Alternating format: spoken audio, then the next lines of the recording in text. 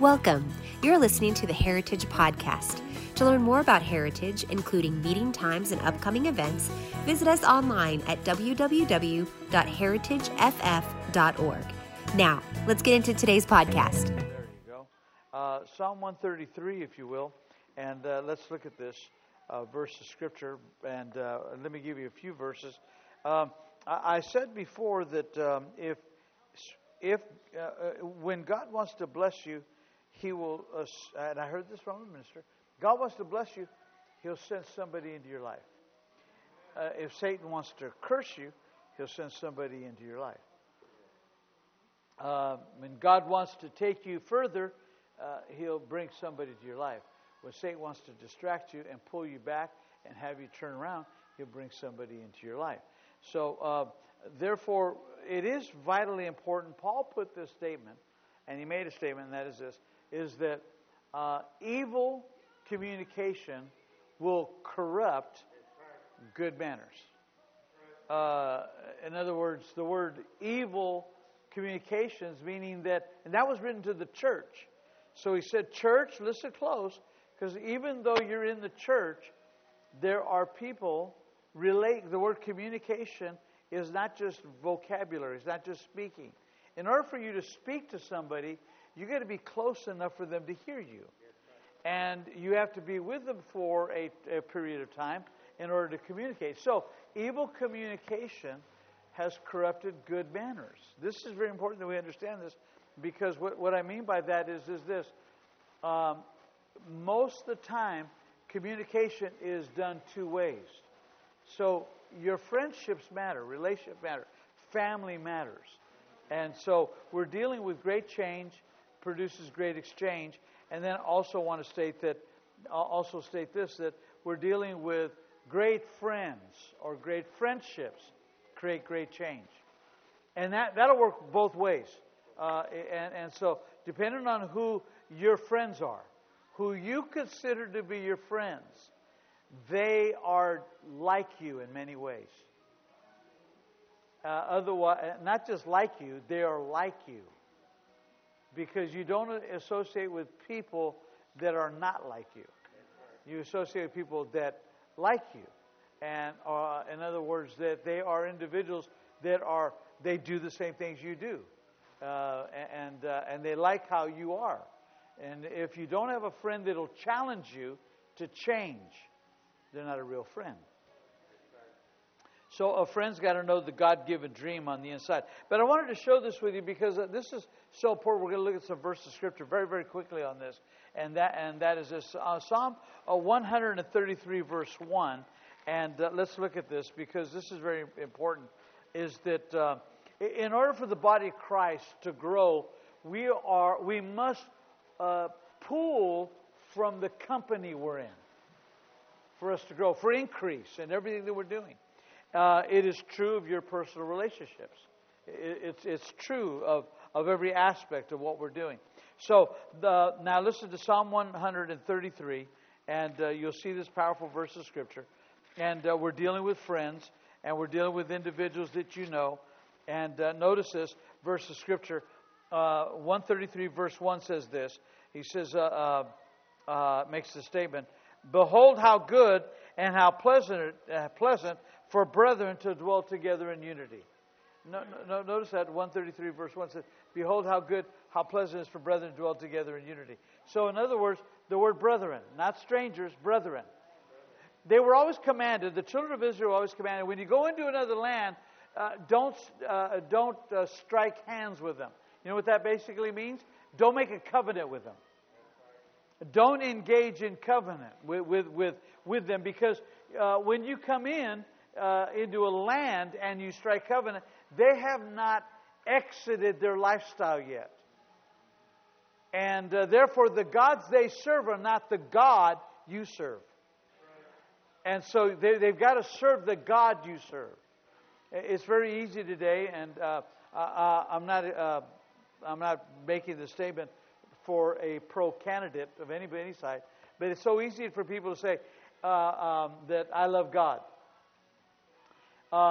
None of them have said, I love Jesus Christ.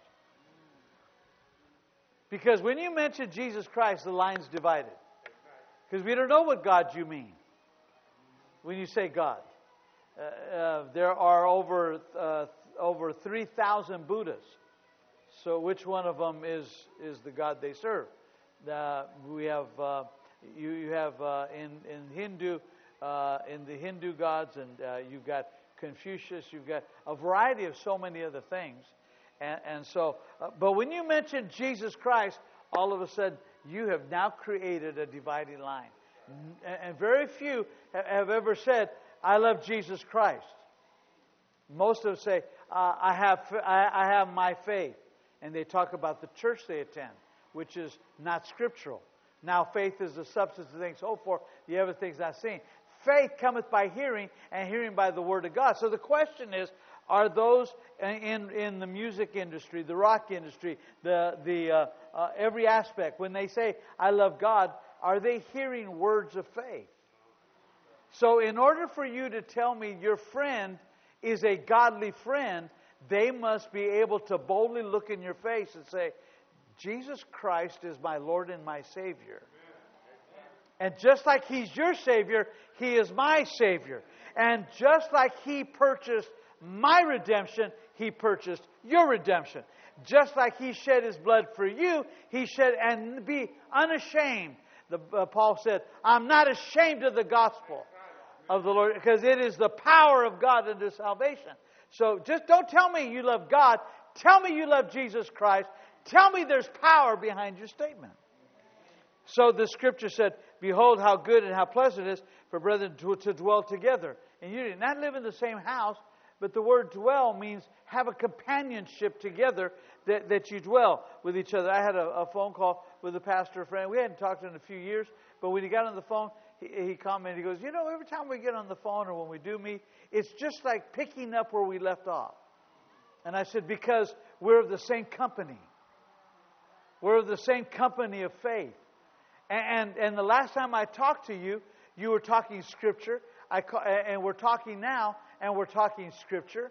And we can laugh, and it's clean laughter, and it's holy laughter. It's fun.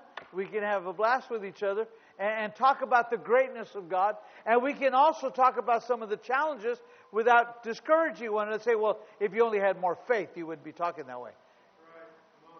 You see, real friends don't put you down when you're honest with them.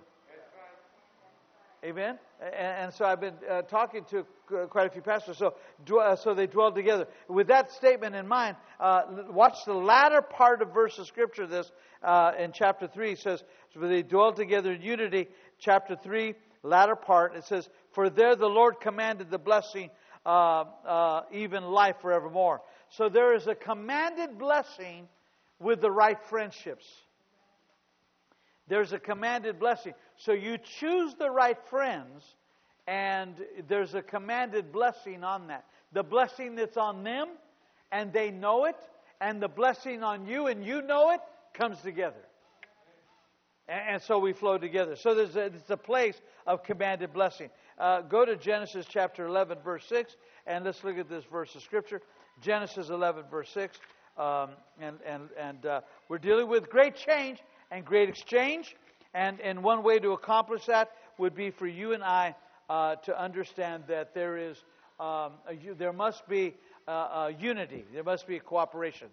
Now, I'm going to read this to you, and of course, we oftentimes read this verse of Scripture very interestingly. But notice in verse 6, we realize that the whole earth, verse 1, the whole earth was with one language and of one speech. That's two different things. One language, one speech. Every friend of yours should have one language and one speech. And what I mean by that is that we understand multiple language, meaning Spanish, English, German, French. That's one language. So if we use the language, we're conversing to create speech. Speech is the actual verbs or wordings that you use. Our speech is full of power. It should be full of faith. There shouldn't be doubt and unbelief and wonderment in our speech. Language is a whole different thing. So we have to realize that. So here they had one language, because at this time, and this was not Hebrew, this was not English, this was not German, this was not Spanish. We don't know what language they spoke. But whatever language that they did speak, the speech or what they were saying was identical. How do we know that? Because of what it says. And it came to pass as they journeyed from the east, and they went to the plain of the land of Shinar, and they dwelt there. They said, that's their speech. Their speech one to another. Go to, let's make brick and burn them thoroughly, that they may have had brick for stone, slime they had for mortar. They said, go to, let us build a city and a tower whose top may reach to heaven. And notice what it said, and let us make a name, lest we be scattered abroad upon the face of the whole earth. And the Lord came down to see the city and the tower of the children of man built. And the Lord said, behold, the people is one. Why? Because their speech. The reasons many churches aren't together, their speech is different. Their speech is different. It doesn't matter if the church you go to only speaks German. If the vocabulary is in faith, it doesn't matter if you speak in the same language. It'll still be destructive. It doesn't matter if it's English, Spanish. It doesn't matter what it is. The speech must be the word. The vision ought to speak. Every member ought to. I think today that it has become such a tragic thing as I travel, and I travel quite a bit, and go to several churches. And the disheartening thing to me is that most Christians, I'm not going to have everybody raise their hand, but most Christians can't even name the 12 apostles. Most can't name all the books in the Bible. Genesis, Exodus, Matthew. They can't name them all. They don't know. They don't know the basic tenets of our faith, laid out in Scripture, not of your denomination. Not of the denomination. So if we're going to be word-minded people, why is it we become distant with the Word? Here's the reason: is because we have fallen into a black hole that's simply called love, and we're sucked into it. So all we want is love. I don't want any change. I just want to be loved, and I want mercy. Mercy. But I don't want to change. And don't give me a friend that'll dare challenge me. So the Bible said in here, let us build a city. And watch this, is very important. Jesse taught me something really powerful. We were flying back from Bakersfield, and I asked him a question. Boy, he sat on the floor. It opened this verse of Scripture. He didn't know that I was teaching on this. And behold, the people's one. They have one language, and this they began. Watch this. This they began to do, and nothing shall be restrained from them. Watch this word. I always looked at this as a very powerful word. And vision and dream and getting collectively. Remember unity, we're talking about unity. But notice this, they imagined to do. And Jesse asked me a question. And he goes, Pastor Art, why did they find pyramids in Egypt? Why? I said, because somebody unearthed them and they built. Why did they find a sphinx? I go, because they built. Why did they find, why have they been able to find dinosaurs in the ground? They have proof of it. Why? I said, because they existed, they were underground, they found, somebody dug them up. He said, true. He goes, how come nobody has ever found the tower? How come? He goes, because in the heart and in the mind of God, what they were saying was so real, it was built. But it was built in their imagination. And he said, if I don't change their language, they'll build it. So you'll never find the ruins of the tower, because the only place it was built was in all of them, because they all had the same speech. See, we'll never have our own building until we're all talking the same building. We will never, all of us, have success and be out of debt until we're not the only ones that want to be out of debt. We want everybody out of debt.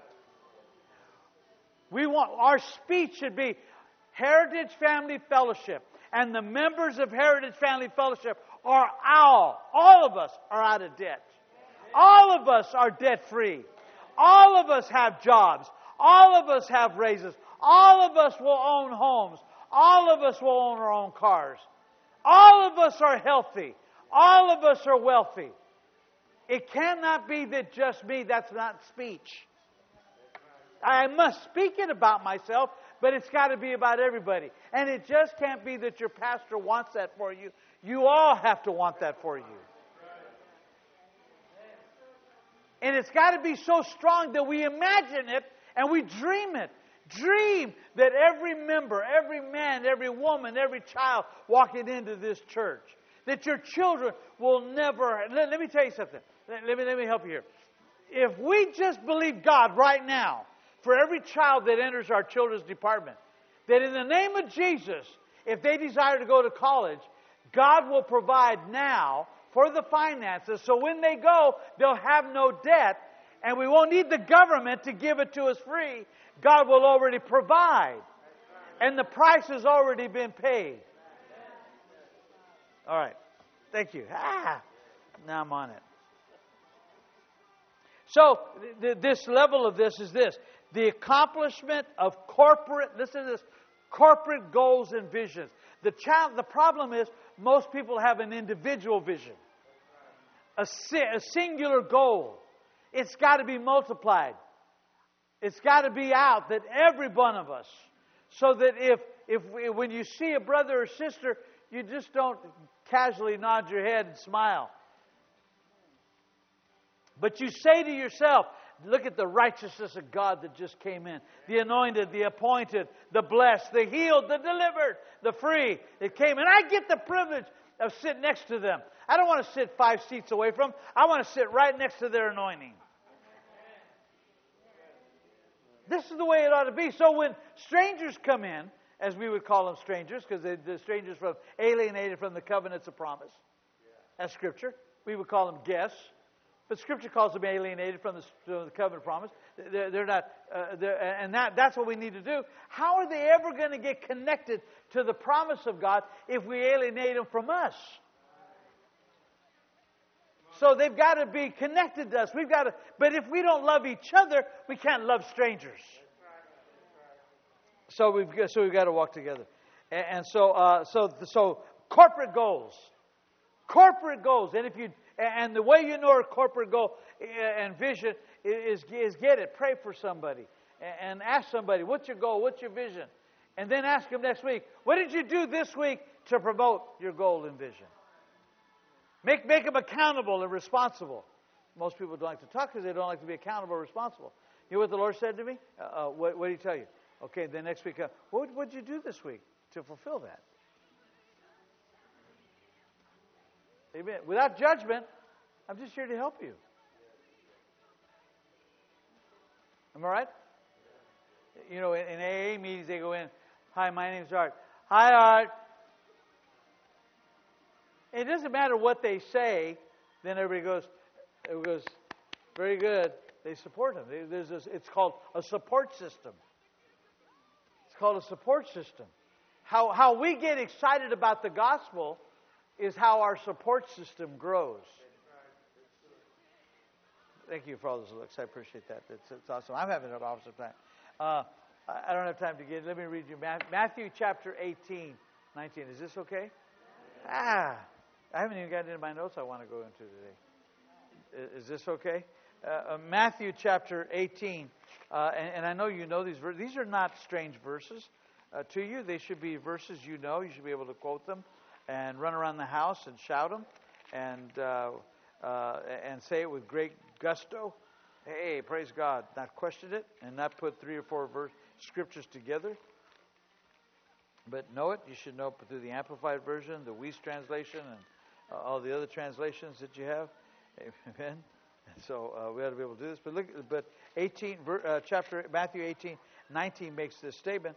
It says this, again I say unto you, Jesus speaking, red letter edition, I say unto you that if 2 of you agree, if 2 of you just agree, and that's just a husband and wife, if 2 of you agree, if you can't agree with friends, If you can agree to go to a bar, then something's wrong.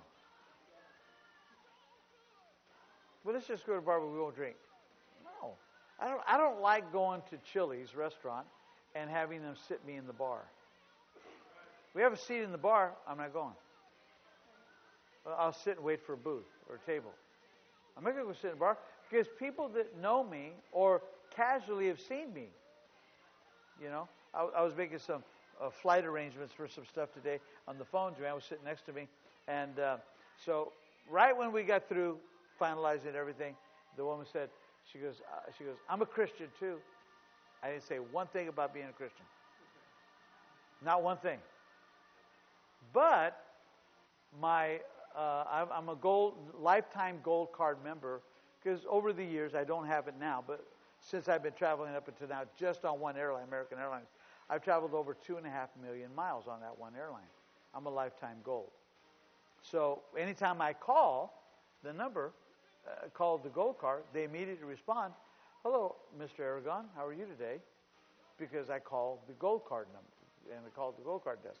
So that's how I call. So, but my whole record is there. So it's interesting that when I got through, she goes, I'm a Christian too. I go, well, God bless you, so am I. She goes, yeah, I know. You're Pastor Art Aragon. So how I handled her on the phone was a testimony. Because Joanne will tell you, 3 times in our conversation, changing and looking different, I said, I want to thank you so much for taking so much patience and taking the time. And you're so professional. Thank you very much for all that you do. And I don't know how often you hear that, but thank you so much. It made her day, and she was happy. But then at the very end, she goes, I know you're a pastor. It's written here on the file. You don't know what somebody knows about you. So if you sit in the bar while you're waiting for a seat, somebody may snap a picture. Look who's in the bar. You don't know. I'm your pastor. I'm your pastor. You could. That's why when I like cranberry juice. But cranberry juice comes from the bar. And when they bring it from the bar, they bring it in a shot glass. It's a small glass. So I would say, give it to me in a glass that you would put a soft drink in. And I always tell, and then put a little bit of Sprite, because then that raises it up and makes it look like that. And of course, when they do that, they put more Sprite than they do cranberry juice, but still charge you for the cranberry juice. And so, and I always tell people, I go, watch this. And if you order without ice, like I always do, watch this, because Joanne's glass is always to the brim, and it's got more ice. And mine has that much gap, because I don't order any ice. No, the world's not giving you nothing. It's a socialist drink. So anyway, they took from me. But anyway, in Psalm 18, it makes it say, but again I say to you, that if the 2 of you shall agree on earth, where are you going to have friends? On earth. So your friendships are on earth. Some of you have friends that you had, and they were your besties.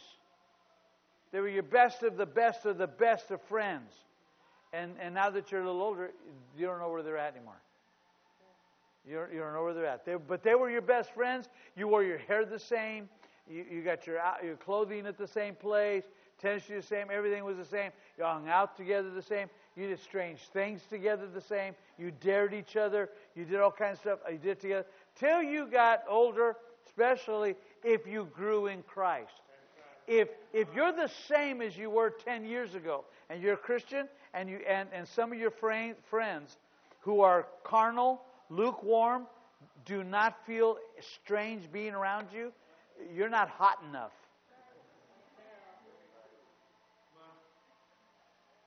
You're not hot enough. No, something's wrong. You got to grow in Christ. If 2 of you agree. So there has to be agreement. Can 2 walk together unless they agree? So you can't walk with somebody unless you agree with them. And so we've got to recognize this. So in this verse of Scripture, the power of God moves into a situation to help when 2 agree. So your friendships either bring the power of God in your midst or put a wall up and the power of God doesn't come in the way you want it to be. So once again, old statement. Show me your friends. I'll tell you what you think about yourself. Ephesians 4:11. Let's look at this. I quoted this the other day. I can already tell I probably won't get into all my notes today that I would like to. But that's okay. I'm having a blast. Amen. And this was not where I anticipated to go with you tonight. But see, I believe this. That if Christ is working, the anointing, Christ, if the anointing is working in you to form Christ in you, then others around you that are that close that you call friends will notice the transformation. They will notice it. And also they will notice themselves growing as well. They will notice themselves growing. You never got to recognize it. One time Joanne and I were in Oklahoma, many, many years ago. This was I don't even know when exactly this was. Joanne and I walked into a restaurant. We were with some people, and it was at what was known as the Mabee Center. I think it maybe still is. It was at on Oral Roberts University. And Billy Joe Daughtry, he used to have his church there. But there was a special meeting being held. We went to the meeting, and thousands of people showed up for that meeting. And we went to a restaurant to get something to eat, Joanne and I. And we saw some pastors here from California. And I saw them, and I looked at them, and there was a husband and wife sitting on one side. But on the other side was a pastor there. But I noticed the woman sitting next to him wasn't his wife. And I knew he's married. So I thought to myself, what's going on there? Well, I couldn't let that be done. So I walked over. I said, hey, everybody, how's everybody doing? And how you doing? And so I shook everybody's hand. I go, I don't know you. Who are you? She goes, oh, I'm his secretary. I go, oh. I go, your wife didn't come? He goes, I couldn't afford to bring her. I go, how'd she come? Oh, well, the ministry paid for her. The ministry had to pay for your wife. Instead of paying for your secretary, why'd they pay for your secretary, not your wife? Are you guys staying in the same hotel? Well, yeah, the ministry. No, forget the ministry. Are you guys staying in the same hotel? Yeah. I said, okay. I said, everybody stand up. So they all stood up. I said, all right. I said, sir. I said, and I'm not going to name any names. I said, Pastor, step out of your aisle. Step out, please. Okay. Now, you, ma'am, secretary, come over here and slide in all the way over there. And I said, sweetheart, and I said, you sit here. So that was the pastor's wife. Sit right here. And then you, the pastor, sit over there. And you that didn't bring your wife, sit on the end. I don't want to make it look like you guys are all together. I said, as far as I'm concerned, you should never be sitting at a restaurant without your wife. And how dare you bring your secretary? And I said, now, if I was you, I'm not you, but if I was you, what I would do is put her on a plane after you eat and send her home. I said, you have no business being here. If you're going to be a secretary, you'll eventually become a sex-secretary. And not on my watch. And I went back with Joanne. You see, that's why I don't have very many friends. That's why I don't have very many friends. I'll call it out. No. And Joanne will tell you, I've done this many times. No. And I have to do that. Why? I see this so much among pastors. I see it with so many that have done this. And I've seen them come in, and I've seen a pastor come sit with me, and he said, his wife's depressed and sad. What happened? Well, she asked him. Well, Pastor, I want to know if we could submit ourselves to you, and if I could keep the ministry. But I got my niece pregnant. She's pregnant, and the babysitter's pregnant. And my wife doesn't understand that I made a mistake. I said, that wasn't a mistake. You didn't accidentally fall into bed with your niece. You didn't trip and fall and she got pregnant. How do you go to bed with your brother's daughter? I said, you little pervert, give up the ministry. You want me to help you? Quit the ministry. Get in church here. Sit here. Let me help you. And he goes, no, I don't want to do that. I want my ministry. And he stayed pastoring. And I can name you about 8 different times that's happened. See, a friend will challenge you and tell you. Amen. Now, friends don't look for your problems or your flaws. And there's sometimes you can't say something. Sometimes the Holy Ghost won't let you say something. So you just back away and pray mercy on individuals, families, and that type of stuff. You just got to do that. But you got to be aware of it. The Spirit of God is working and forming Christ in us. So it says He's forming Christ in us. Then everybody should see, man, you're growing. You're growing, and this is a very important aspect of this. So notice this in Ephesians 4:11. It makes the statement, so we'll see this, because this is unifying. It says, and He gave some prophets, some evangelists, some pastors and teachers. Verse 12, for the perfecting of the saints, for the work of the ministry, for the edifying of the body of Christ, till we all come in the unity of the faith, and not the unity in natural, but of the faith. And he says and then he makes a reference of this, unto the perfect man, unto the measure of the stature of the fullness of the anointing. So he makes reference of here that's why our offices, apostles, prophets, evangelists, pastors, and teachers. We all. That's why you need one. That's why you need me, to help you stay united and to stay on workforce and to stay alert for the kingdom of God. That's why I preach how I preach. Amen. God loves you, but He doesn't love everything you do. I know you want to hear that. I thought God just loved. No, God doesn't love everything you do. It's amazing how many people say God loves and God doesn't judge. God doesn't judge, but God does correct. Name me one parent who doesn't correct their child.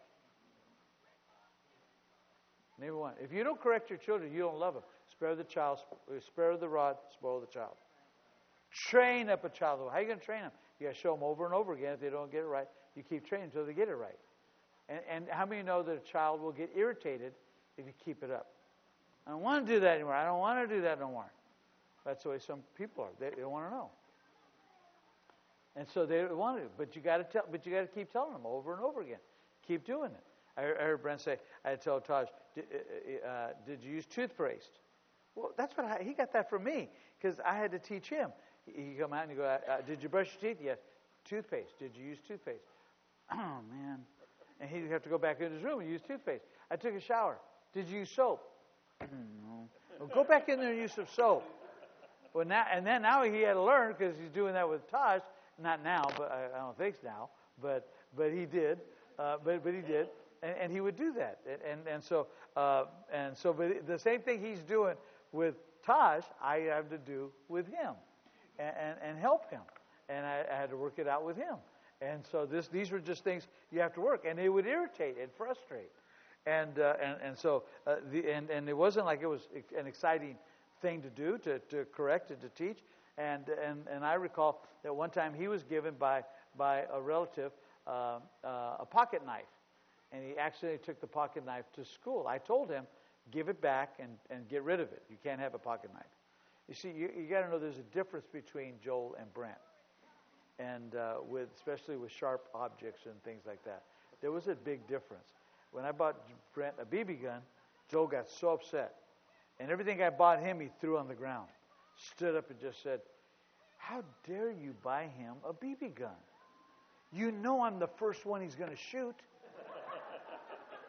I'm the target. How could you do this? You know him. You're going to turn your back, bam, I'm going to get hit. You know that's what's going to happen. And he walked away, went into his room. They were totally different. So I told him, you can't have that pocket knife, give it back.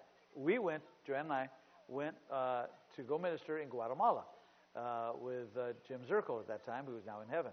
And so I called home, and my brother and my sister-in-law were watching them at our home. They stayed at our home and watched them. And Brent, I could hear him in the background. Is that my dad? Let me talk to him. Let me talk to him. He got on the phone. He goes, hi, Dad. How you doing? And he goes, I got in trouble today, and I got expelled. And I accidentally took the knife to school. I didn't mean to. I took it out of my pocket, and I took it out of my pocket. Somebody saw I put it back in, and they expelled me for 3 days. Suspended. You couldn't go to school for 3 days. You were expelled. And so Nick called it suspended. You were expelled, I mean you can't go back, but suspended. Okay, suspended. But then he says, but I've already disciplined myself. I'm not going to watch TV for a month. I'm not going to go outside with my friends for a month. And I'm going to wash all my clothes and do all the dishes and mop the floor. And I make my bed. And I'm going to do all these things. I've already disciplined. So when you come home, you don't need to discipline me. Now, I wanted to laugh on the other end that he self-imposed all this. I wanted to laugh, but I couldn't laugh. I said, we'll deal with it when we get home. Now, what I did do, the moment I hung up, time difference, I called the school. Talked to the principal. And they go, you didn't need to call, sir. They go, Mr. Aragon, you and Joanne, we know you. And we know that it was an accident. Nothing. I go, no, that was my son, and he did that. When I come home, we will have a meeting. It's not necessary. It is to me. He needs to know there's consequences. He needs to know this. Now, why am I telling you all this based on this verse? Because we need pastors. What he needed was to know his Father cares. You need to know that your pastor cares. And you need to know that no matter where I'm at, this is my assignment. He needed to know no matter where I was at, I'm always a father. And this is what a father does. You don't let it go. You can't, even if you impose your own punishment on yourself. He didn't impose that punishment on himself to get himself clear before God. He didn't want to be spanked when I got home and disciplined when I got home. So he dealt with all that. Now, he didn't get spanked. I sat down with him. I thanked him for repenting and telling me what went on. But I had to come home and do that. Why? Because we wanted to endeavoring to keep the unity, perfecting of my son, or the perfecting of the saints, for what? The work of his life, or the work of the ministry. My son is my ministry. That's what my sons are. They're my ministry. When you're a parent, your children are your ministry. Are you understanding me? That doesn't make you a full-time minister. You just can't. You can't have a child and say, I hand them over to God. No. God said, you had them. They're your children. All 8 of them? All 8 of them are yours. If you had 6, if you had 4, if you had 1, doesn't matter. You are the one who had your child. You can't turn them over to God. Now, when they get old enough, then, Father, in Jesus' name, I just speak the word over them, speak the blood over them. But when they're children, no, you can't do that. No, you can't do that. That you can't. So the perfecting of the saints. So there's a strengthening and an increase that produces production or productivity, I should say, in each other's life. Let me say that again. There's a strengthening that comes when you have a pastor. There's a strengthening when you're a friend. There's a strengthening when you're a parent. This is the proper relationship. And when? Till we all come in the unity. So that's going to go on till we all come in the unity of the faith. So it's a strengthening, and there's an increase that takes place. There's an increase on my life. There's an increase, and there would be an increase on my children. There'd be an increase on my wife, on myself, on those around us. There'd be an increase in the church, and my goal is for us to all increase.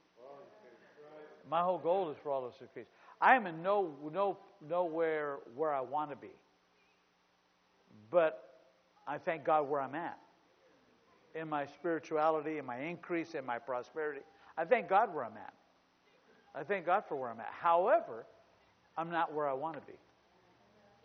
And so I know there's more. So there's always room for growth. There's always room for growth. So I want to increase. I want to be able to do more, accomplish more. So, and then John 17:21. Let me close it down here. I spent my whole time on this, and this is only the introduction. So, isn't that interesting? John chapter 17. Powerful verse of Scripture here. I believe you've been getting something out of this. John chapter 17. Let's look at this. Let's look at verse 19. And it says this in John chapter 17, verse 19. It says, "Now when Jesus knew that they were desirous to ask him, and he said to them, 'Do you inquire among yourselves of that I said? And a little while, and you shall not see me, and again a little while, and you shall see me. Verily I say unto you,'" this is where I wanted you to go in these verses of Scripture. "Verily I say unto you that you shall weep and lament, but the world shall rejoice, and you shall be sorrowful. But your sorrow shall be turned to joy.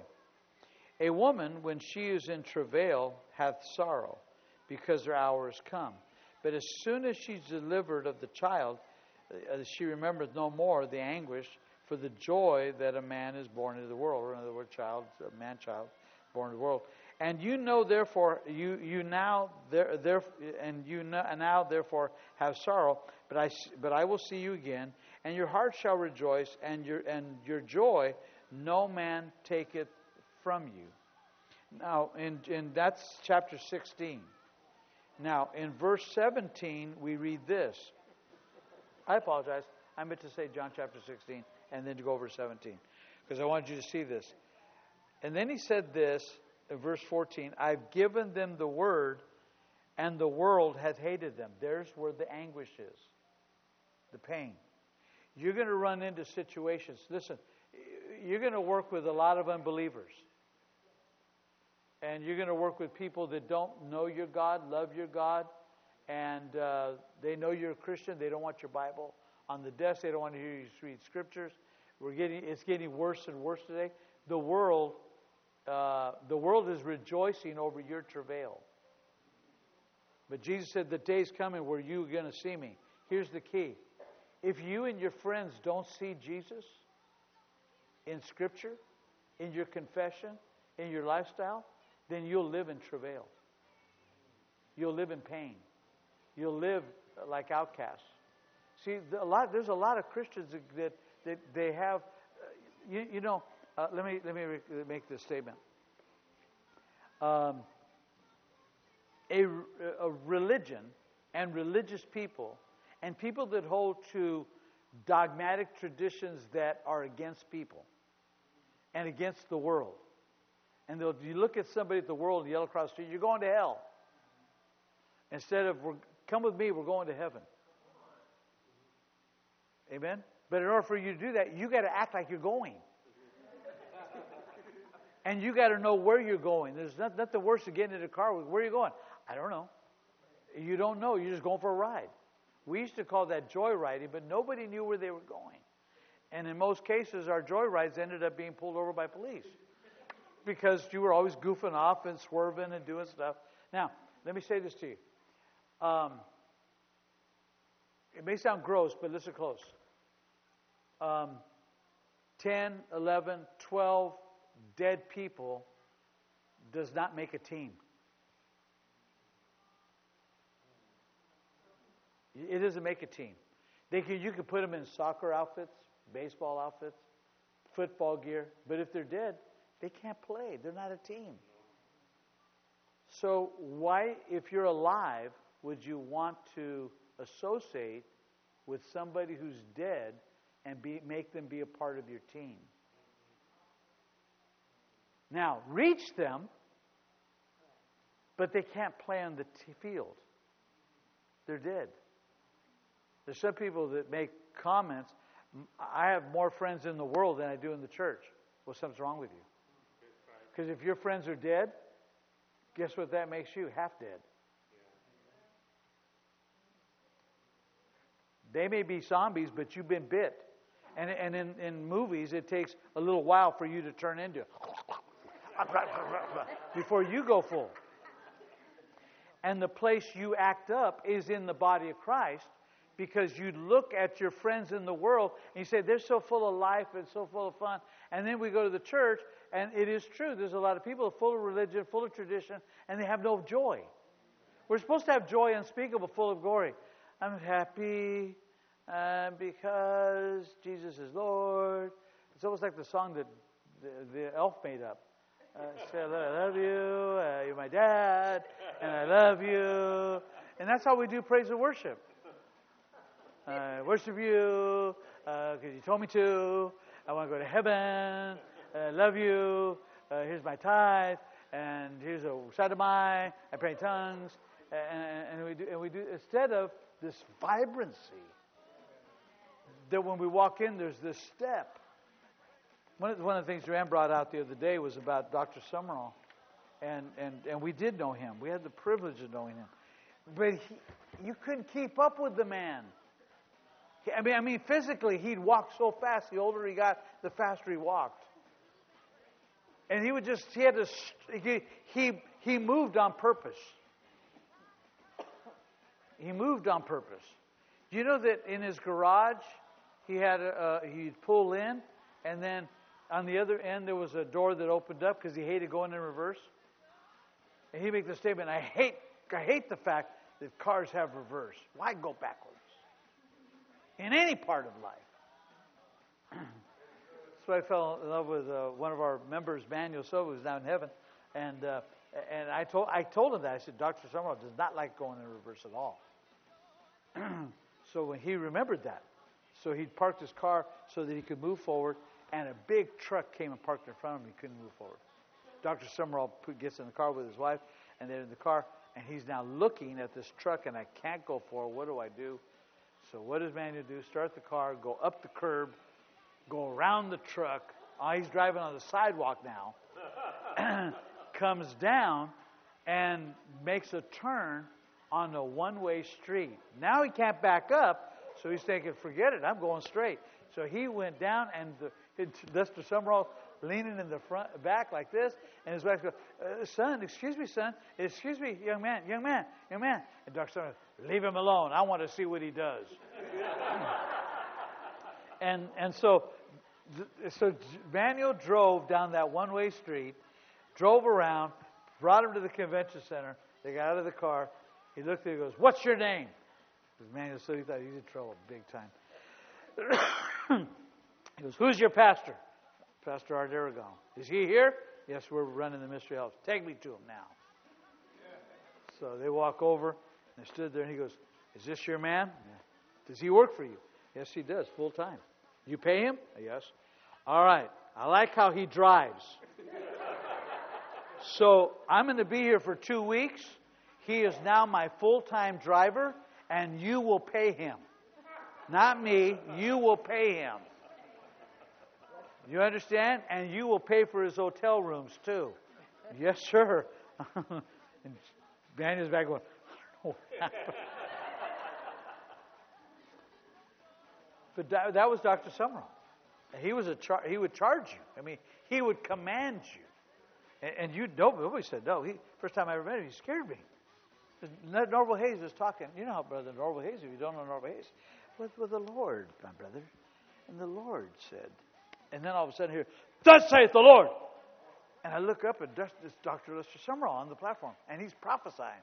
I'm telling you by the power of all my... And he's shaking. And Norval's just sitting there going, I never met this man. I got, what is all this? Until I met the man and got to meet him. Oh, man. And then they said, if you could have him speak at your church if you have enough courage. Oh, we did. And we had him several times. And what an honor. But see, you have to have friends like that.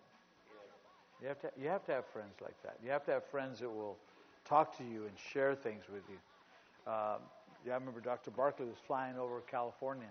He was playing, and you know when you're in the air like that, people tell you got to turn your phones off. Not really true, but they make you do it anyway. But when you have your own private plane, you don't have to turn your phones off. You don't have to do it in airlines either. It doesn't affect it at all. If it is, how delicate is the plane? But anyway, Dr. Barkley, I called Dr. Barkley. He answers. He's flying over California. I said, hey, Dr. Barkley. And he had just dealt with some issues, 4 different cases that morning. He's in the plane. All he says to me, Dr. Aragon? That's what he always called me, Dr. Aragon. And he goes, if you're about ready to tell me you cheated on your wife, I am going to land this plane, drive to your house, take your butter knife, castrate you, get back on my plane, and I'm flying home. I said, no, sir. No, sir. No, sir. He goes, well, good. Good. He goes, what do you need? Well, now I don't know if I should talk to you. But see, most people aren't willing to be talked to straight or commanded to live straight. They want friends that stroke them and pet them, all under the disguise of love. You masquerade it. Real love corrects. Real love corrects. Not all the time. And real love does not look for faults. Matter of fact, love covers a multitude of sin. But when you need to correct something, real love does that. It will deal with it. And then on the other end, you got to be mature enough to say, you're right, I apologize. I repent of that. Instead of looking for a way to, yeah, but.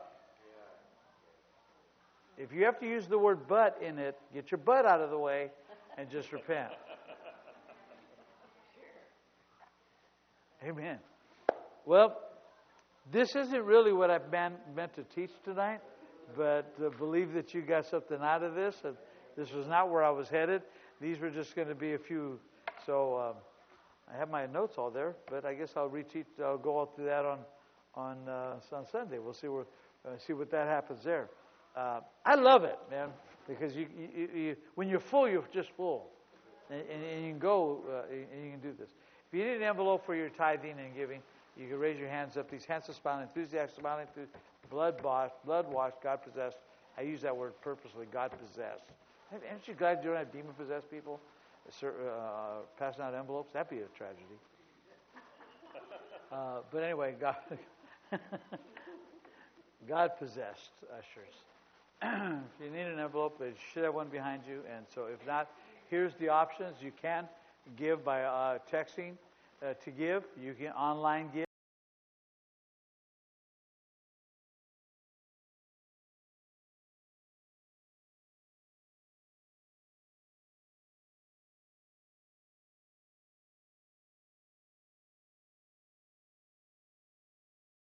Scripture said, behold how good and how pleasant it is for brethren to dwell together. And you did not live in the same house, but the word dwell means have a companionship together, that you dwell with each other. I had a phone call with a pastor friend. We hadn't talked in a few years, but when he got on the phone, he commented, he goes, every time we get on the phone or when we do meet, it's just like picking up where we left off. And I said, because we're of the same company. We're of the same company of faith. And the last time I talked to you, you were talking Scripture. And we're talking now, and we're talking Scripture. And we can laugh, and it's clean laughter. And it's holy laughter. It's fun. We can have a blast with each other and talk about the greatness of God. And we can also talk about some of the challenges without discouraging one another. Say, well, if you only had more faith, you wouldn't be talking that way. Right. Come on. You see, real friends don't put you down when you're honest with them. Amen. And so I've been talking to quite a few pastors. So they dwell together. With that statement in mind, watch the latter part of verse of Scripture. This in chapter 3 it says, "So they dwell together in unity." Chapter 3, latter part, it says, "For there the Lord commanded the blessing, even life forevermore." So there is a commanded blessing with the right friendships. There's a commanded blessing. So you choose the right friends, and there's a commanded blessing on that. The blessing that's on them, and they know it, and the blessing on you, and you know it, comes together. And so we flow together. So it's a place of commanded blessing. Go to Genesis chapter 11, verse 6, and let's look at this verse of Scripture. Genesis 11, verse 6. We're dealing with great change and great exchange. And one way to accomplish that would be for you and I to understand that there is there must be unity. There must be cooperation. Now, I'm going to read this to you, and of course, we oftentimes read this verse of Scripture very interestingly. But notice in verse 6, we realize that the whole earth, verse 1, the whole earth was of one language and of one speech. That's two different things. One language, one speech. Every friend of yours should have one language and one speech. And what I mean by that is that we understand multiple language, meaning Spanish, English, German, French. That's one language. So if we use the language, we're conversing to create speech. Speech is the actual verbs or wordings that you use. Our speech is full of power. It should be full of faith. There shouldn't be doubt and unbelief and wonderment in our speech. Language is a whole different thing. So we have to realize that. So here they had one language, because at this time, and this was not Hebrew, this was not English, this was not German, this was not Spanish. We don't know what language they spoke. But whatever language that they did speak, the speech or what they were saying was identical. How do we know that? Because of what it says. And it came to pass as they journeyed from the east, and they went to the plain of the land of Shinar, and they dwelt there. They said, that's their speech. Their speech one to another. Go to, let's make brick and burn through and burn them thoroughly, that they may have had brick for stone, slime they had for mortar. They said, go to, let us build a city and a tower whose top may reach to heaven. And notice what it said, and let us make a name, lest we be scattered abroad upon the face of the whole earth. And the Lord came down to see the city and the tower of the children of man built. And the Lord said, behold, the people is one. Why? Because their speech.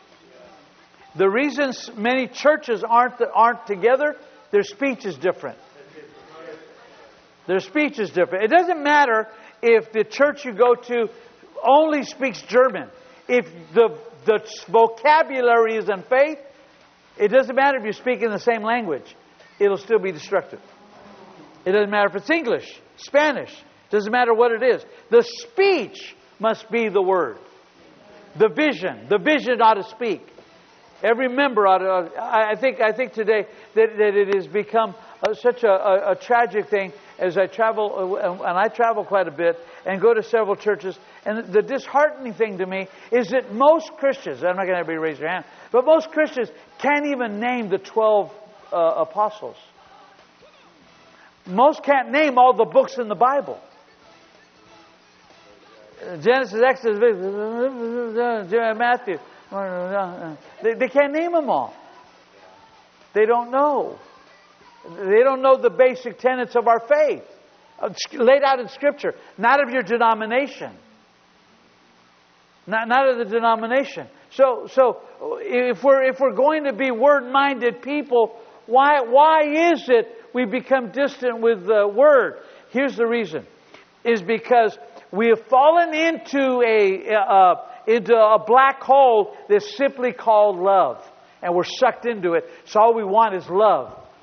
I don't want any change. I just want to be loved, and I want mercy. Mercy. But I don't want to change. And don't give me a friend that'll dare challenge me. So the Bible said in here, let us build a city. And watch this, is very important. Jesse taught me something really powerful. We were flying back from Bakersfield, and I asked him a question. Boy, he sat on the floor. It opened this verse of Scripture. He didn't know that I was teaching on this. And behold, the people is one. They have one language. And this they began, watch this. This they began to do, and nothing shall be restrained from them. Watch this word. I always looked at this as a very powerful word. And vision and dream and getting collectively. Remember unity, we're talking about unity. But notice this, they imagined to do. And Jesse asked me a question. And he goes, Pastor Art, why did they find pyramids in Egypt? Why? I said, because somebody unearthed them and they built. Why did they find a sphinx? I go, because they built. Why did they find? Why have they been able to find dinosaurs in the ground? They have proof of it. Why? I said, because they existed. They were underground. They found somebody dug them up. He said, true. He goes, how come nobody has ever found the tower? How come? He goes, because in the heart and in the mind of God, what they were saying was so real, it was built. But it was built in their imagination. And he said, if I don't change their language, they'll build it. So you'll never find the ruins of the tower, because the only place it was built was in all of them, because they all had the same speech. See, we'll never have our own building until we're all talking the same building. We will never, all of us, have success and be out of debt until we're not the only ones that want to be out of debt. We want everybody out of debt. Our speech should be Heritage Family Fellowship. And the members of Heritage Family Fellowship are all of us are out of debt. All of us are debt free. All of us have jobs. All of us have raises. All of us will own homes. All of us will own our own cars. All of us are healthy. All of us are wealthy. It cannot be that just me. That's not speech. I must speak it about myself, but it's got to be about everybody. And it just can't be that your pastor wants that for you. You all have to want that for you. And it's got to be so strong that we imagine it and we dream it. Dream that every member, every man, every woman, every child walking into this church, that your children will never... Let me tell you something. Let me help you here. If we just believe God right now, for every child that enters our children's department, that in the name of Jesus, if they desire to go to college, God will provide now for the finances, so when they go, they'll have no debt, and we won't need the government to give it to us free. God will already provide. And the price has already been paid. All right. Thank you. Now I'm on it. So, this level of this is this. The accomplishment of corporate, listen to this, corporate goals and visions. The problem is most people have an individual vision. A singular goal. It's got to be multiplied. It's got to be out that every one of us. So that if when you see a brother or sister, you just don't casually nod your head and smile. But you say to yourself, look at the righteousness of God that just came in. The anointed, the appointed, the blessed, the healed, the delivered, the free. It came. And I get the privilege of sitting next to them. I don't want to sit 5 seats away from them. I want to sit right next to their anointing. This is the way it ought to be. So when strangers come in, as we would call them strangers, because the strangers from alienated from the covenants of promise, as Scripture, we would call them guests. But Scripture calls them alienated from the covenant promise. They're not, and that's what we need to do. How are they ever going to get connected to the promise of God if we alienate them from us? So they've got to be connected to us. But if we don't love each other, we can't love strangers. So we've got to walk together. And so corporate goals. Corporate goals, and the way you know a corporate goal and vision is get it. Pray for somebody and ask somebody, what's your goal? What's your vision? And then ask them next week, what did you do this week to promote your goal and vision? Make them accountable and responsible. Most people don't like to talk because they don't like to be accountable and responsible. You know what the Lord said to me? What did He tell you? Okay, then next week, what did you do this week to fulfill that? Amen. Without judgment, I'm just here to help you. Am I right? You know, in AA meetings, they go in, hi, my name's Art. Hi, Art.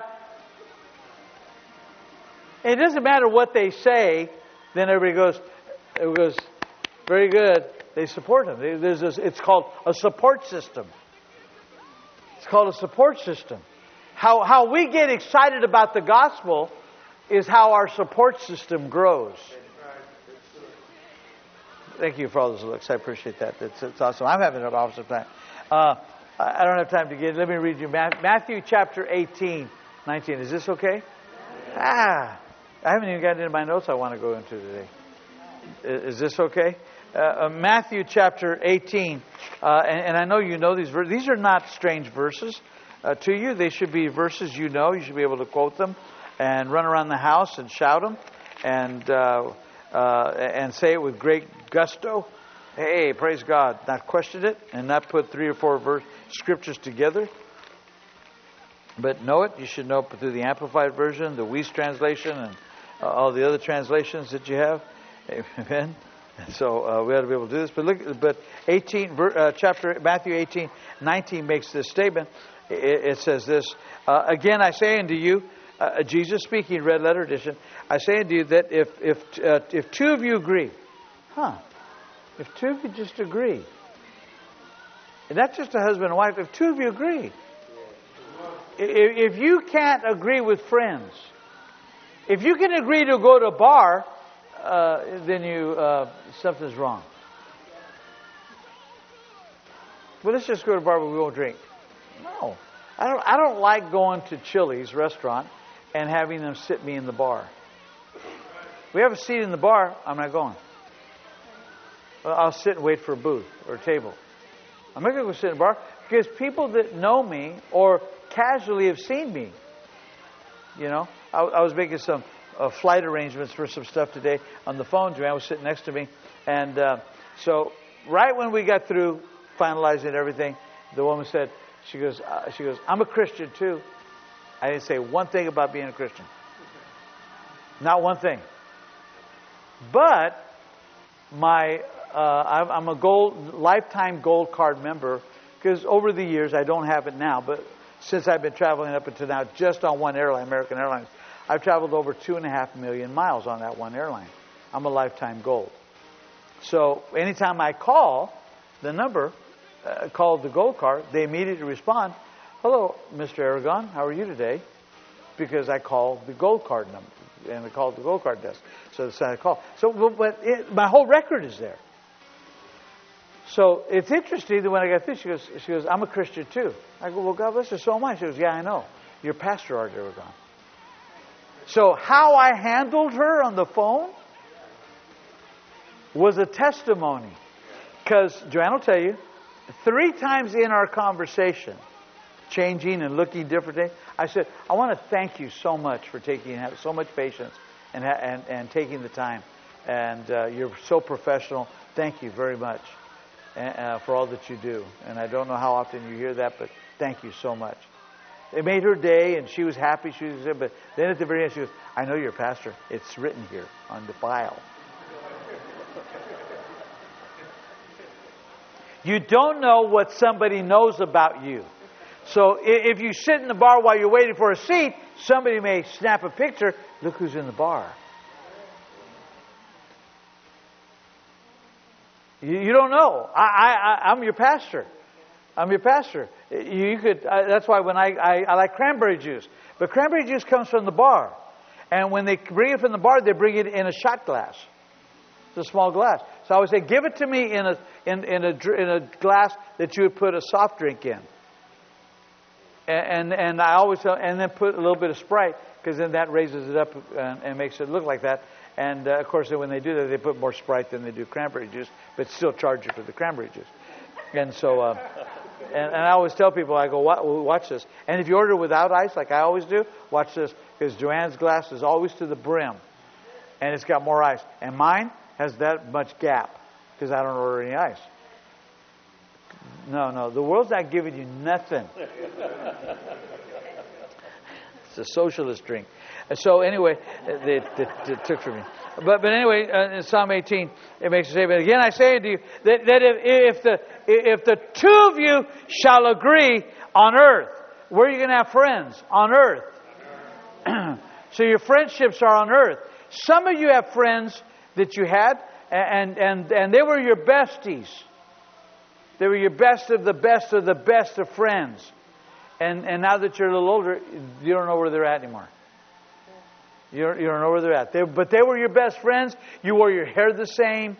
You got your clothing at the same place, tennis shoes the same, everything was the same. You hung out together the same. You did strange things together the same. You dared each other. You did all kinds of stuff. You did it together. Till you got older, especially if you grew in Christ.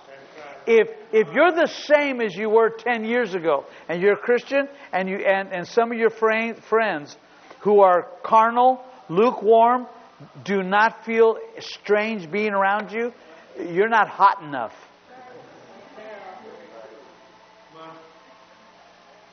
You're not hot enough. No, something's wrong. You got to grow in Christ. If two of you agree. So there has to be agreement. Can two walk together unless they agree? So you can't walk with somebody unless you agree with them. And so we've got to recognize this. So in this verse of Scripture, the power of God moves into a situation to help when two agree. So your friendships either bring the power of God in your midst or put a wall up and the power of God doesn't come in the way you want it to be. So once again, old statement, show me your friends, I'll tell you what you think about yourself. Ephesians 4:11, let's look at this. I quoted this the other day. I can already tell I probably won't get into all my notes today that I would like to. But that's okay. I'm having a blast. Amen. And this was not where I anticipated to go with you tonight. But see, I believe this. That if Christ is working, the anointing, Christ, if the anointing is working in you to form Christ in you, then others around you that are that close that you call friends will notice the transformation. They will notice it. And also they will notice themselves growing as well. They will notice themselves growing. You never got to recognize it. One time Joanne and I were in Oklahoma, many, many years ago. This was I don't even know when exactly this was. Joanne and I walked into a restaurant. We were with some people, and it was at what was known as the Mabee Center. I think it maybe still is. It was at on Oral Roberts University. And Billy Joe Daughtry, he used to have his church there. But there was a special meeting being held. We went to the meeting, and thousands of people showed up for that meeting. And we went to a restaurant to get something to eat, Joanne and I. And we saw some pastors here from California. And I saw them, and I looked at them, and there was a husband and wife sitting on one side. But on the other side was a pastor there. But I noticed the woman sitting next to him wasn't his wife. And I knew he's married. So I thought to myself, what's going on there? Well, I couldn't let that be done. So I walked over. I said, hey, everybody, how's everybody doing? And how you doing? And so I shook everybody's hand. I go, I don't know you. Who are you? She goes, oh, I'm his secretary. I go, oh. I go, your wife didn't come? He goes, I couldn't afford to bring her. I go, how'd she come? Oh, well, the ministry paid for her. The ministry had to pay for your wife. Instead of paying for your secretary, why did they pay for your secretary, not your wife? Are you guys staying in the same hotel? Well, yeah, the ministry. No, forget the ministry. Are you guys staying in the same hotel? Yeah. I said, okay. I said, everybody stand up. So they all stood up. I said, all right. I said, sir. I said, and I'm not going to name any names. I said, Pastor, step out of your aisle. Step out, please. Okay. Now, you, ma'am, secretary, come over here and slide in all the way over there. And I said, sweetheart, and then I said, you sit here. So that was the pastor's wife. Sit right here. And then you, the pastor, sit over there. And you that didn't bring your wife, sit on the end. I don't want to make it look like you guys are all together. I said, as far as I'm concerned, you should never be sitting at a restaurant without your wife. And how dare you bring your secretary? And I said, now, if I was you, I'm not you, but if I was you, what I would do is put her on a plane after you eat and send her home. I said, you have no business being here. If you're going to be a secretary, you'll eventually become a sexatary. And not on my watch. And I went back with Joanne. You see, that's why I don't have very many friends. That's why I don't have very many friends. I'll call it out. And Joanne will tell you, I've done this many times. No. And I have to do that. Why? I see this so much among pastors. I see it with so many that have done this. And I've seen them come in, and I've seen a pastor come sit with me, and he said, his wife's depressed and sad. What happened? Well, she asked him. Well, Pastor, I want to know if we could submit ourselves to you, and if I could keep the ministry, but I got my niece pregnant, she's pregnant, and the babysitter's pregnant, and my wife doesn't understand that I made a mistake. I said, that wasn't a mistake. You didn't accidentally fall into bed with your niece. You didn't trip and fall and she got pregnant. How do you go to bed with your brother's daughter? I said, you little pervert, give up the ministry. You want me to help you? Quit the ministry. Get in church here. Sit here. Let me help you. And he goes, no, I don't want to do that. I want my ministry. And he stayed pastoring. And I can name you about 8 different times that's happened. See, a friend will challenge you and tell you. Amen. Now, friends don't look for your problems or your flaws. And there's sometimes you can't say something.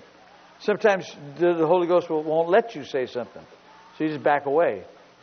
And pray mercy on individuals, families, and that type of stuff. You just got to do that. But you got to be aware of it. The Spirit of God is working and forming Christ in us. So it says He's forming Christ in us. Then everybody should see, man, you're growing. You're growing, and this is a very important aspect of this. So notice this in Ephesians 4:11. It makes the statement, we'll see this, because this is unifying. It says, and He gave some prophets, some evangelists, some pastors and teachers. Verse 12, for the perfecting of the saints, for the work of the ministry, for the edifying of the body of Christ, till we all come in the unity of the faith, and not the unity in natural, but of the faith. And he says and then he makes a reference of this, unto the perfect man, unto the measure of the stature of the fullness of the anointing. So he makes reference of here that's why our offices, apostles, prophets, evangelists, pastors, and teachers. We all. That's why you need one. That's why you need me. To help you stay united and to stay on workforce and to stay alert for the kingdom of God. That's why I preach how I preach. Amen. God loves you, but He doesn't love everything you do. I know you want to hear that. I thought God just loved. No, God doesn't love everything you do. It's amazing how many people say God loves and God doesn't judge. God doesn't judge, but God does correct. Name me one parent who doesn't correct their child. Name one. If you don't correct your children, you don't love them. Spare the child, spare the rod, spoil the child. Train up a child. How are you going to train them? You got to show them over and over again. If they don't get it right, you keep training until they get it right. And how many know that a child will get irritated if you keep it up? I don't want to do that anymore. I don't want to do that no more. That's the way some people are. They don't want to know. And so they want to, but you got to tell. But you got to keep telling them over and over again. Keep doing it. I heard Brent say, I had to tell Taj, did you use toothpaste? Well, that's what he got that from me because I had to teach him. He come out and he go, did you brush your teeth? Yes. Toothpaste. Did you use toothpaste? Oh man. And he'd have to go back in his room and use toothpaste. I took a shower. Did you use soap? No. Well, go back in there and use some soap. Well, now he had to learn because he's doing that with Taj. Not now, but I don't think now. But he did. But he did, and he would do that. But the same thing he's doing with Taj, I have to do with him, and help him. And I had to work it out with him. And so these were just things you have to work, and it would irritate and frustrate, and it wasn't like it was an exciting thing to do to correct and to teach. And I recall that one time he was given by a relative a pocket knife, and he accidentally took the pocket knife to school. I told him, give it back and get rid of it. You can't have a pocket knife. You see, you got to know there's a difference between Joel and Brent, and especially with sharp objects and things like that. There was a big difference. When I bought Brent a BB gun, Joel got so upset, and everything I bought him, he threw on the ground. Stood up and just said, "How dare you buy him a BB gun? You know I'm the first one he's going to shoot. I'm the target. How could you do this? You know him. You're going to turn your back, bam, I'm going to get hit. You know that's what's going to happen." And he walked away, went into his room. They were totally different. So I told him, "You can't have that pocket knife, give it back." Joanne and I went to go minister in Guatemala with Jim Zirkle at that time, who was now in heaven. And so I called home, and my brother and my sister-in-law were watching them at our home. They stayed at our home and watched them. And Brent, I could hear him in the background. "Is that my dad? Let me talk to him. Let me talk to him." He got on the phone. He goes, "Hi, Dad. How you doing?" And he goes, "I got in trouble today and I got expelled. And I accidentally took the knife to school. I didn't mean to. I took it out of my pocket. And I took it out of my pocket. Somebody saw it, put it back in, and they expelled me for 3 days. Suspended. You couldn't go to school for 3 days. You were expelled." And so Nick called it suspended. You were expelled, I mean you can't go back, but suspended. Okay, suspended.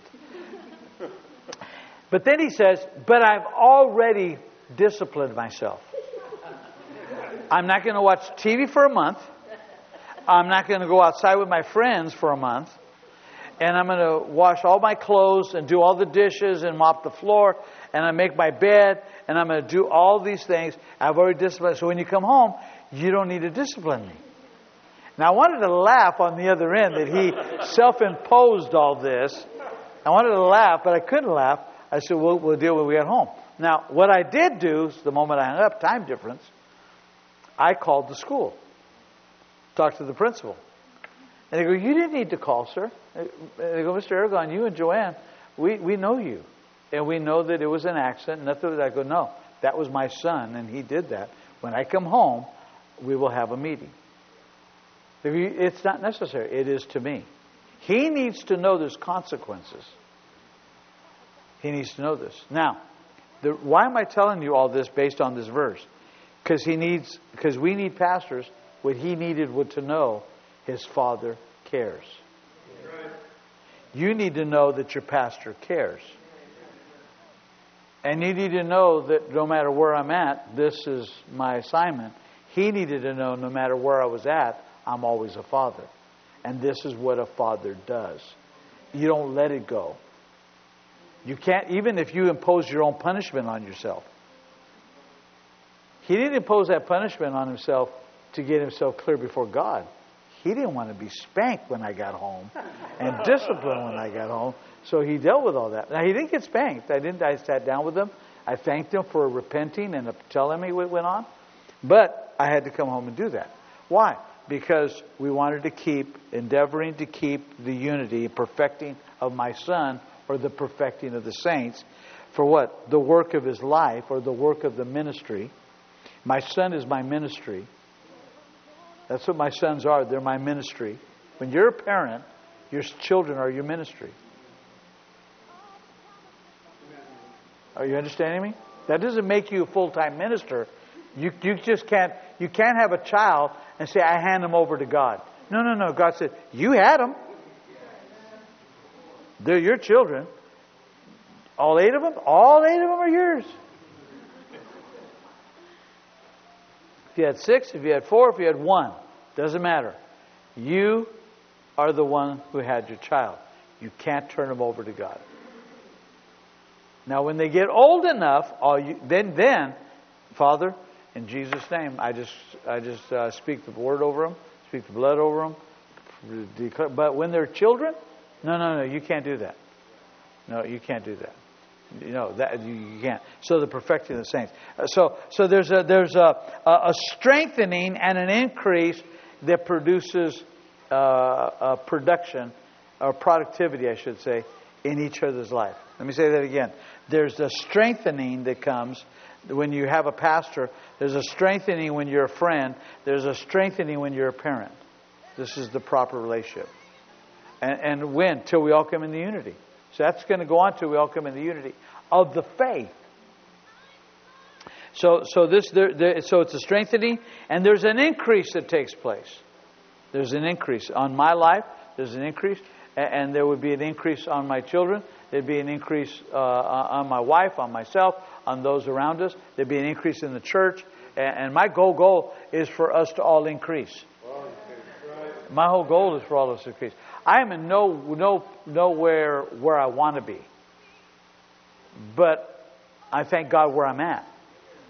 In my spirituality, in my increase, in my prosperity. I thank God where I'm at. I thank God for where I'm at. However, I'm not where I want to be. And so I know there's more. So there's always room for growth. There's always room for growth. So I want to increase. I want to be able to do more, accomplish more. So, and then John 17:21. Let me close it down here. I spent my whole time on this, and this is only the introduction. So, isn't that interesting? John chapter 17. Powerful verse of Scripture here. I believe you've been in getting something out of this. John chapter 17. Let's look at this. Let's look at verse 19. And it says this in John chapter 17, verse 19. It says, "Now when Jesus knew that they were desirous to ask him, and he said to them, 'Do you inquire among yourselves of that I said? And a little while, and you shall not see me, and again a little while, and you shall see me. Verily I say unto you,'" this is where I wanted you to go in these verses of Scripture. "Verily I say unto you that you shall weep and lament, but the world shall rejoice, and you shall be sorrowful. But your sorrow shall be turned to joy. A woman, when she is in travail, hath sorrow, because her hour is come. But as soon as she's delivered of the child, she remembereth no more the anguish for the joy that a man is born into the world." Or in other words, a man-child born into the world. "And you know, therefore, you now therefore have sorrow, but I will see you again, and your heart shall rejoice, and your joy no man taketh from you."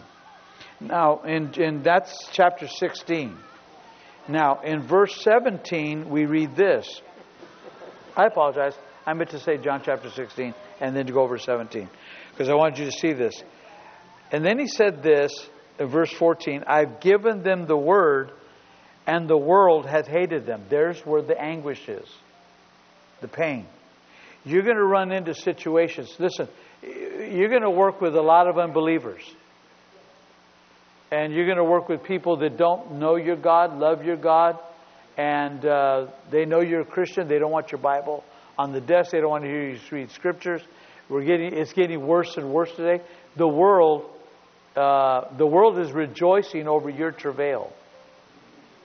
But Jesus said, "The day's coming where you're going to see me." Here's the key. If you and your friends don't see Jesus in Scripture, in your confession, in your lifestyle, then you'll live in travail. You'll live in pain. You'll live like outcasts. See, there's a lot of Christians that they have. Let me make this statement. A religion and religious people and people that hold to dogmatic traditions that are against people and against the world. And you look at somebody at the world and yell across the street, "You're going to hell." Instead of, "Come with me, we're going to heaven." Amen? But in order for you to do that, you got to act like you're going. And you got to know where you're going. There's nothing worse than getting in a car with, "Where are you going?" "I don't know." You don't know. You're just going for a ride. We used to call that joyriding, but nobody knew where they were going. And in most cases, our joyrides ended up being pulled over by police because you were always goofing off and swerving and doing stuff. Now, let me say this to you. It may sound gross, but listen close. 10, 11, 12 dead people does not make a team. It doesn't make a team. You can put them in soccer outfits, baseball outfits, football gear, but if they're dead, they can't play. They're not a team. So why, if you're alive, would you want to associate with somebody who's dead and make them be a part of your team? Now, reach them, but they can't play on the field. They're dead. There's some people that make comments, I have more friends in the world than I do in the church. Well, something's wrong with you. Because if your friends are dead, guess what that makes you? Half dead. They may be zombies, but you've been bit. And in movies, it takes a little while for you to turn into before you go full. And the place you act up is in the body of Christ, because you look at your friends in the world and you say, they're so full of life and so full of fun. And then we go to the church, and it is true. There's a lot of people full of religion, full of tradition, and they have no joy. We're supposed to have joy unspeakable, full of glory. I'm happy because Jesus is Lord. It's almost like the song that the elf made up. Say, I love you, you're my dad, and I love you. And that's how we do praise and worship. I worship you because you told me to. I want to go to heaven. I love you. Here's my tithe, and here's a sodomite. I pray in tongues, and we do instead of this vibrancy that when we walk in, there's this step. One of the things Joanne brought out the other day was about Dr. Summerall, and we did know him. We had the privilege of knowing him, but you couldn't keep up with the man. I mean, physically, he'd walk so fast. The older he got, the faster he walked. And he moved on purpose. He moved on purpose. Do you know that in his garage, he'd pull in, and then on the other end, there was a door that opened up because he hated going in reverse. And he'd make the statement, I hate the fact that cars have reverse. Why go backwards? In any part of life. So I fell in love with one of our members, Manuel Silva, who's now in heaven. And I told him that. I said, Dr. Summerall does not like going in reverse at all. So when he remembered that, so he'd parked his car so that he could move forward, and a big truck came and parked in front of him. He couldn't move forward. Dr. Summerall gets in the car with his wife, and they're in the car, and he's now looking at this truck, and I can't go forward. What do I do? So what does Manuel do? Start the car, go up the curb, go around the truck. He's driving on the sidewalk now. Comes down and makes a turn on a one-way street. Now he can't back up, so he's thinking, forget it, I'm going straight. So he went down, and Mr. Summerall leaning in the back like this, and his wife goes, son, excuse me, young man. And Dr. Summerall, leave him alone. I want to see what he does. and so Manuel drove down that one-way street, drove around, brought him to the convention center. They got out of the car. He looked at him and goes, what's your name? Because Manuel said he thought he was in trouble big time. He goes, who's your pastor? Pastor Art Aragon. Is he here? Yes, we're running the mystery house. Take me to him now. So they walk over, and they stood there, and he goes, is this your man? Yeah. Does he work for you? Yes, he does, full time. You pay him? Yes. All right. I like how he drives. So I'm going to be here for 2 weeks. He is now my full-time driver, and you will pay him. Not me. You will pay him. You understand? And you will pay for his hotel rooms, too. Yes, sir. And Daniel's back going, I don't know what happened. But that was Dr. Summerall. He was he would charge you. I mean, he would command you. And nobody said no. First time I ever met him, he scared me. Norval Hayes was talking. You know how Brother Norval Hayes, if you don't know Norval Hayes, with the Lord, my brother. And the Lord said, and then all of a sudden here, thus saith the Lord. And I look up and it's Dr. Lester Summerall on the platform. And he's prophesying. I'm telling you by the power of all my... And he's shaking. And Norval's just sitting there going, I never met this man. I got, what is all this? Until I met the man and got to meet him. Oh, man. And then they said, if you could have him speak at your church if you have enough courage. Oh, we did. And we had him several times. And what an honor. But see, you have to have friends like that. You have to have friends like that. You have to have friends that will talk to you and share things with you. I remember Dr. Barkley was flying over California. He was playing, and you know when you're in the air like that, the people tell you got to turn your phones off. Not really true, but they make you do it anyway. But when you have your own private plane, you don't have to turn your phones off. You don't have to do it in airlines either. It doesn't affect it at all. If it is, how delicate is the plane? But anyway, Dr. Barkley, I called Dr. Barkley. He answers. He's flying over California. I said, "Hey, Dr. Barkley," and he had just dealt with some issues. 4 different cases that morning. He's in the plane. All he says to me, "Dr. Aragon?" That's what he always called me, Dr. Aragon. And he goes, "If you're about ready to tell me you cheated on your wife, I am going to land this plane, drive to your house, take your butter knife, castrate you, get back on my plane, and I'm flying home." I said, "No, sir. No, sir. No, sir." He goes, "Well, good. Good." He goes, "What do you need?" Well, now I don't know if I should talk to you. But see, most people aren't willing to be talked to straight or commanded to live straight. They want friends that stroke them and pet them, all under the disguise of love. You masquerade it. Real love corrects. Real love corrects. Not all the time. And real love does not look for faults. Matter of fact, love covers a multitude of sin. But when you need to correct something, real love does that. It will deal with it. And then on the other end, you got to be mature enough to say, "You're right, I apologize.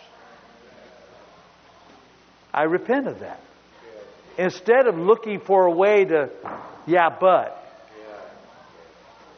If you have to use the word "but" in it, get your butt out of the way and just repent.